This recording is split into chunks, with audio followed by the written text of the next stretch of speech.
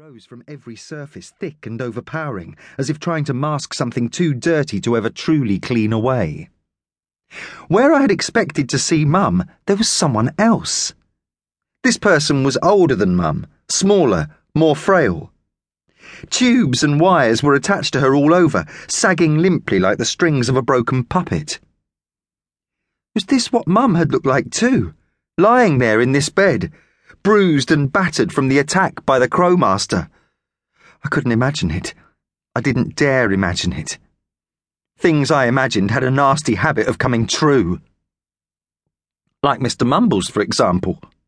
Years ago, when I was 4 or 5, he had been my imaginary friend. Eventually, I'd outgrown him, forgotten about him, moved on. He, it turned out, hadn't. Just over 2 weeks ago, he came back and tried to kill me. Or rather, a twisted, mutated version of him had come back, with dirty stitches sealing his mouth shut. I only managed to survive when I discovered that I had a special imagination. By concentrating hard enough, by picturing something clearly in my head, I could make it happen. I created fire, I created weapons, I'd even created a large, angry dog, and possibly a flying monkey, although the jury was still out on that one. She was there. She was right there. Amina's voice sounded tinny and distant. I turned to face her. It took the room a few seconds to catch up. Well, she's not here now. A flicker of worry passed across Amina's face. Are you okay? You look terrible. I'm fine, I lied. You've been getting worse all night. I'm fine. I wasn't fine. I was far from fine. My head was full of marshmallow and my legs were solid stone. My whole body was shaking with cold, but a thin film of sweat stuck my t-shirt to my back. My eyes felt like they were boiling in their sockets, and the 5 scratches I'd received when the Crowmaster's claws had dug into my scalp were burning holes through my skull. I was sick, maybe really sick. But it wasn't my health I was worried about. We've got to find her, I said. You need to sit down before you fall down, Amina told me.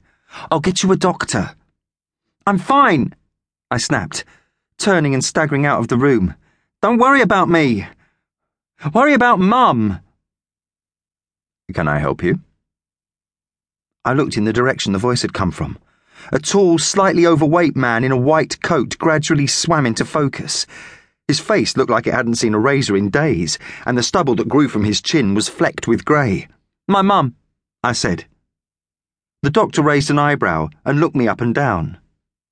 Sorry. I shook my head and cleared away some of the fuzz. My mum was here, I explained, in that room. She's not there now. The doctor glanced in through the open door of the room. Yes, he said, his tone clipped and irritable. So, where is she? Amina asked. Transferred. I frowned. Transferred where? The doctor glanced at his watch. That's confidential. Now, if you'll excuse me. Amina stepped in front of him before I could. He's her son, she said, jabbing a thumb in my direction. And I'm the one who brought her in. You can tell us where she is. The doctor folded his arms across his chest and leaned back on his heels. The family has already been notified, he said, looking me up and down for the second time. So, if you really are who you say you are, I suggest you check with them. Amina didn't move. She just stood there, blocking his way and giving him the evil eye. Should I call security?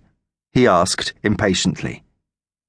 For a few long moments, Amina remained defiantly rooted to the spot. Then, although she didn't step away, her shoulders slumped and she broke eye contact with the man in the white coat. Keeping his arms folded, the doctor sidestepped her and carried on along the corridor. He didn't even glance in my direction when he passed. Family? Amina asked as we watched him go. What family? I laid a hand against the